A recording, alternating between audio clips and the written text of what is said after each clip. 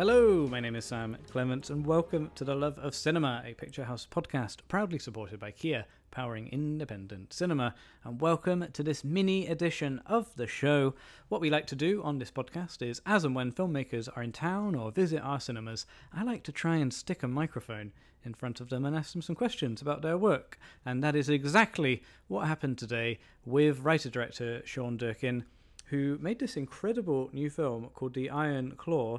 I guess you're just on Sean Durkin. He's someone who hasn't made a lot of films in the past 10 years or so, but the ones he's made have been incredible. He directed Martha, Marcy, May, Marlene. That was his first feature film.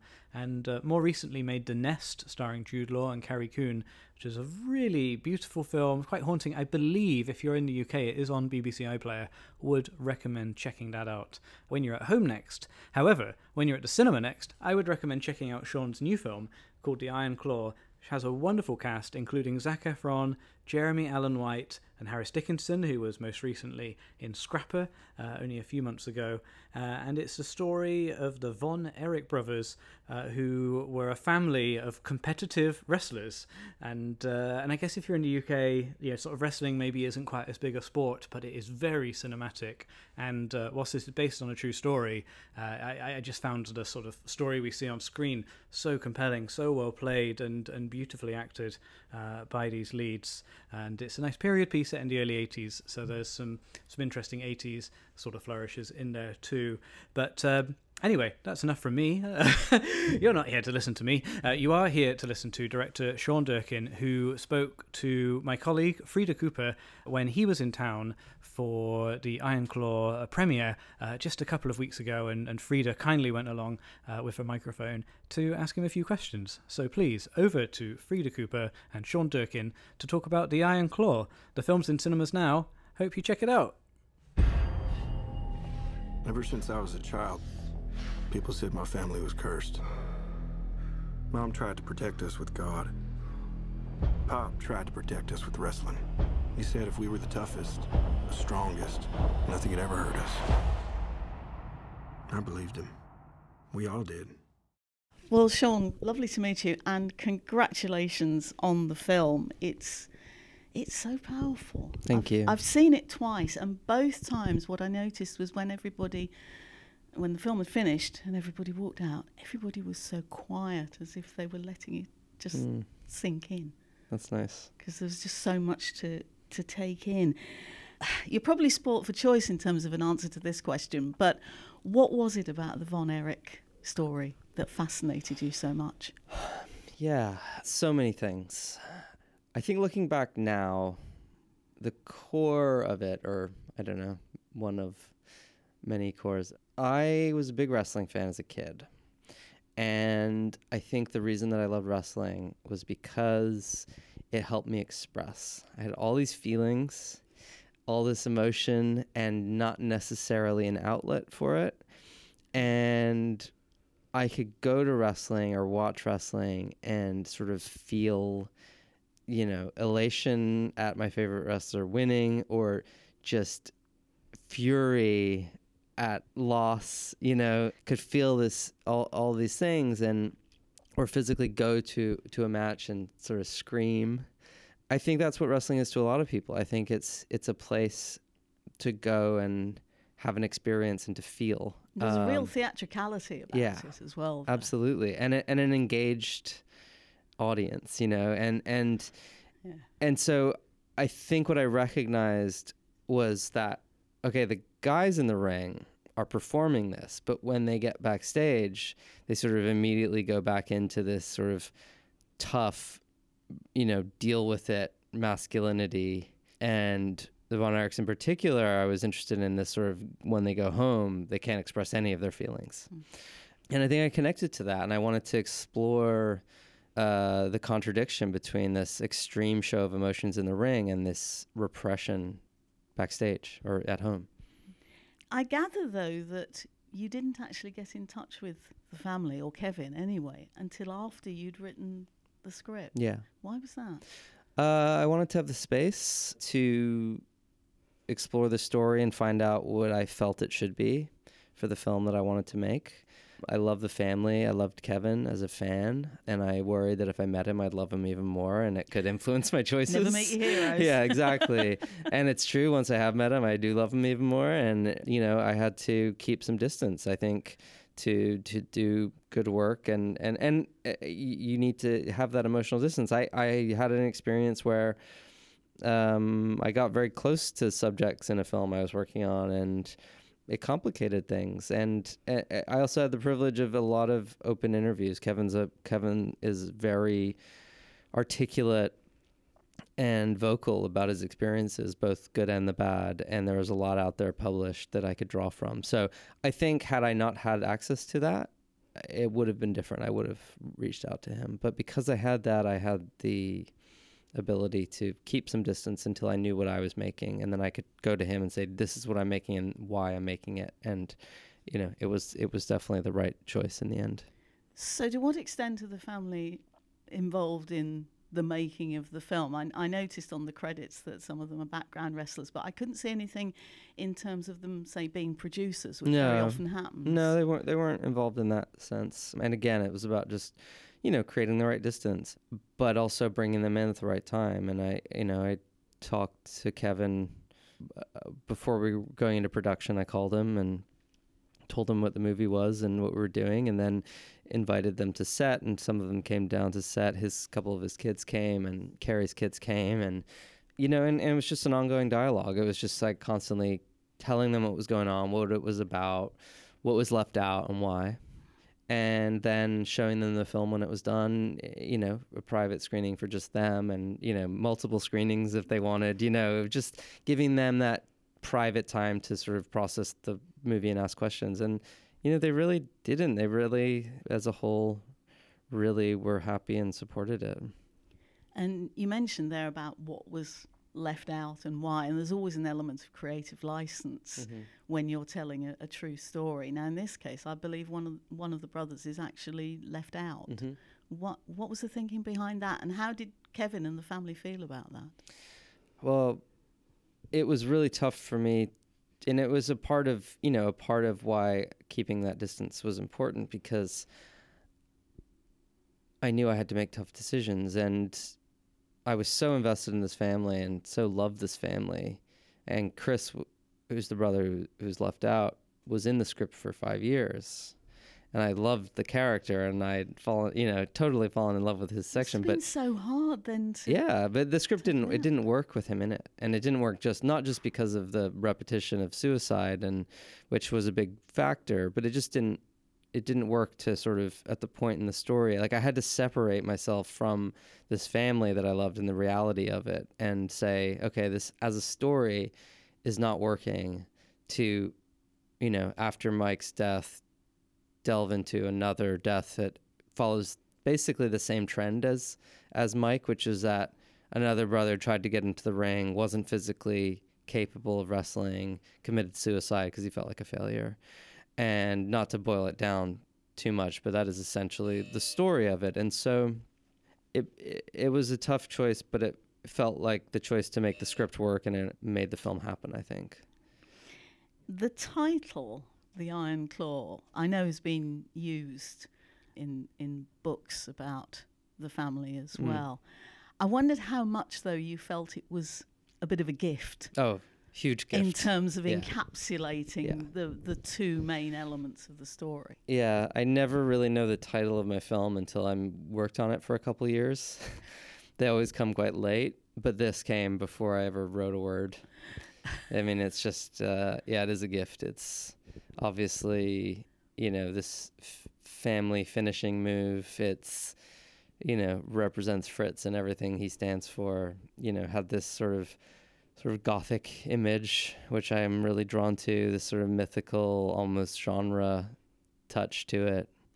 Yeah, so it was perfect. It's almost like a classical tragedy. I It couldn't is. help thinking that Shakespeare would have had fun with these guys. Absolutely. Yeah. He'd have had an absolute ball.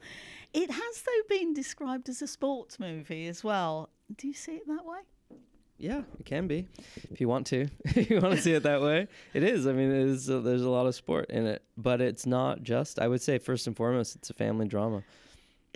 And I would say that's what I focused on. But I also am passionate about sports and wrestling and wanted to get that right. And so I think my goal was that it delivered on all fronts, but that you don't need to like wrestling to like it, and you don't need to know anything about wrestling or sports at all. It's just what they do. It is their profession. There's some spectacle and some thrill in that, but it's really about the emotional side of this family and how they communicate or don't communicate, and this notion of this sort of family curse and how it hangs over them. The opening sequence in the film put me in mind of another movie, and you probably won't be surprised when I tell you what it was. No, I won't. With the black and white photography and with Kevin's narration, it made me think of Raging Bull. Yeah. Did you have that in the back of your mind when you were making it? Yeah, not even in the back. I mean, Raging Bull is a huge influence on the film, both for, I think there's not a ton of wrestling movies that are the right tonal reference for me for this, so I drew a lot on boxing movies, and Raging Bull was the main influence, also because it is to do with masculinity and brotherhood and all of those things. And so yeah, it was a big influence. Also, I feel like Raging Bull in a lot of ways wouldn't get made today. And the other film that was a big influence was The Deer Hunter. It wouldn't get made today. Films like that sort of stopped being made. I mean, obviously Martin Scorsese could make Raging Bull today, but it would be different. And so I'm really influenced by that era and wanted to try and make something, that also a lot of people wouldn't make today. Interestingly, though, you didn't stick with the black and white. No, and the black and white decision had nothing to do with Raging Bull, actually. No, I was just wondering why, because actually I felt it probably would have suited the film very well. Yeah.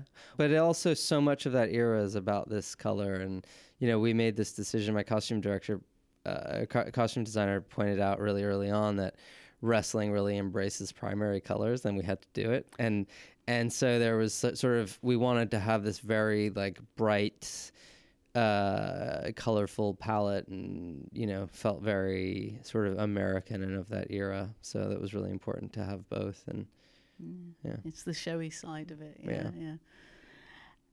So the focus is very much on the four brothers, and they're all very distinct characters and presented the individual actors with very distinct challenges as well.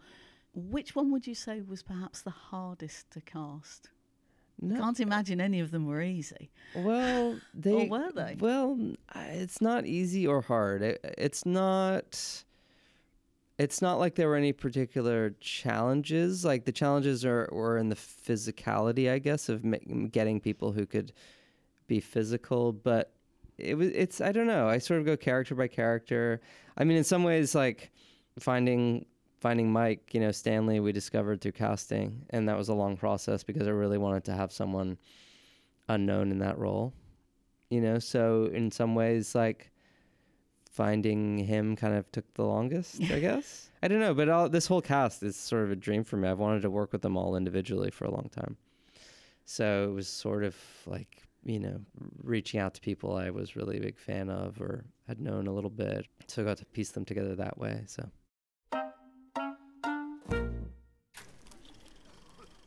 Let's go somewhere new. See worlds we've never seen before, so that we can feel inspired. Whether you're sitting in a cinema or in one of our cars, inspiration comes when we feel something new. That's why our electrified range is designed to take you on inspiring journeys. Kia, proud supporter of independent cinema. Kia, movement that inspires. So how did you get the actors playing the brothers to bond and actually have that connection that we see so strongly on the screen? Or did you just leave that up to them? No, some of that is instinct. Some of that is getting to know Zach. And I knew Jeremy I've known Jeremy a long time. We worked together a long time ago. And I felt they would get along. And then, I met Harris and I felt like he'd fit with them. And then I met Lily and we'd talked about working together for a long time. And I was like, I think her and Zach will have, good chemistry. You know what I mean? Like you sort of feel these things out, but you can't know until you're on set. but they had genuine chemistry, all of them. I mean, it was a really special group, and you hope it'll work, but it doesn't always work. But this really worked.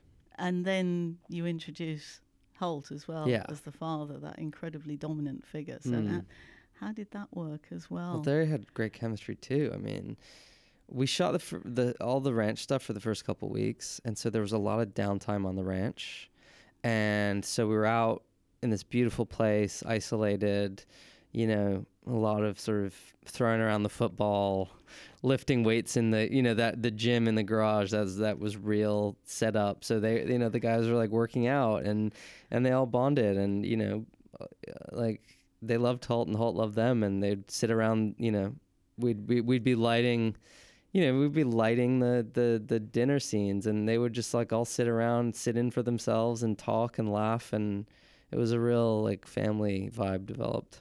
Almost like Home from Home by the sound. Yeah, it's nice. So Holt is the most amazingly consistent supporting actor. Yeah, he's incredible. To the extent, actually, that he made me think a little bit of J.K. Simmons in that sort of career, always playing supporting roles, always delivering, always adding value. Yeah, it's a good comparison. And actually, that then made me think, yeah, there's an element of Terence Fletcher from Whiplash in this.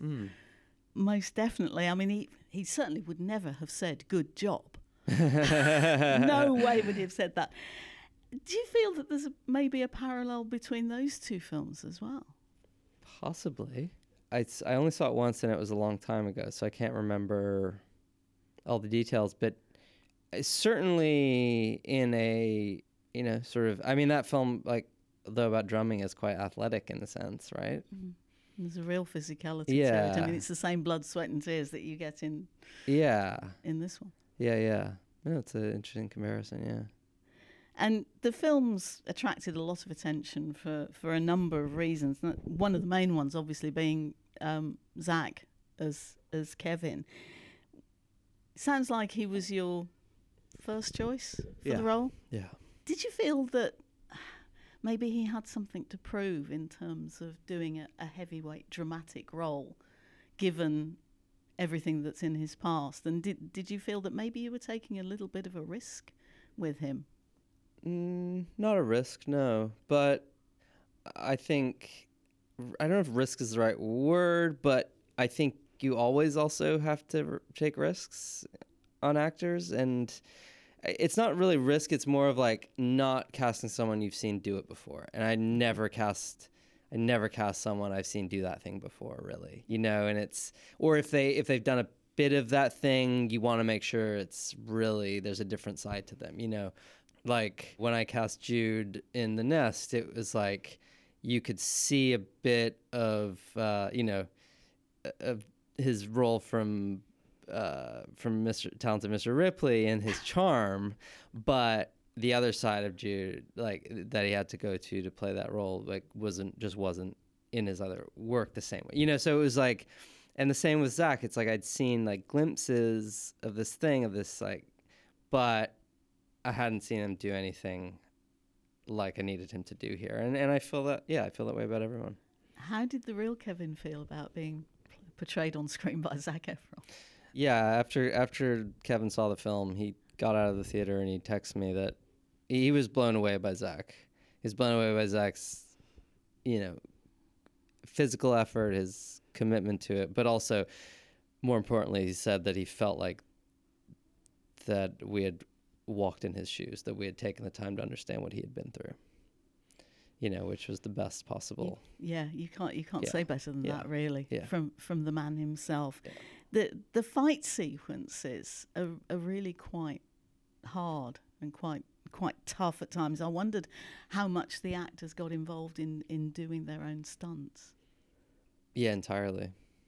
They did almost all of their own stunts, with a couple of exceptions. There's a handful of shots in the film that are stunt performers, but otherwise, the guys are doing almost everything. That's asking a huge amount. Yeah, no, they wrestled full matches, and they were, there's even stuff where we end up using a shot of a stunt performer, but like they had also done it themselves in another take. It was just because of angle or whatever. So they were doing everything. They were wrestling full matches. It was amazing. And I noticed that Kevin was always barefoot. Yeah.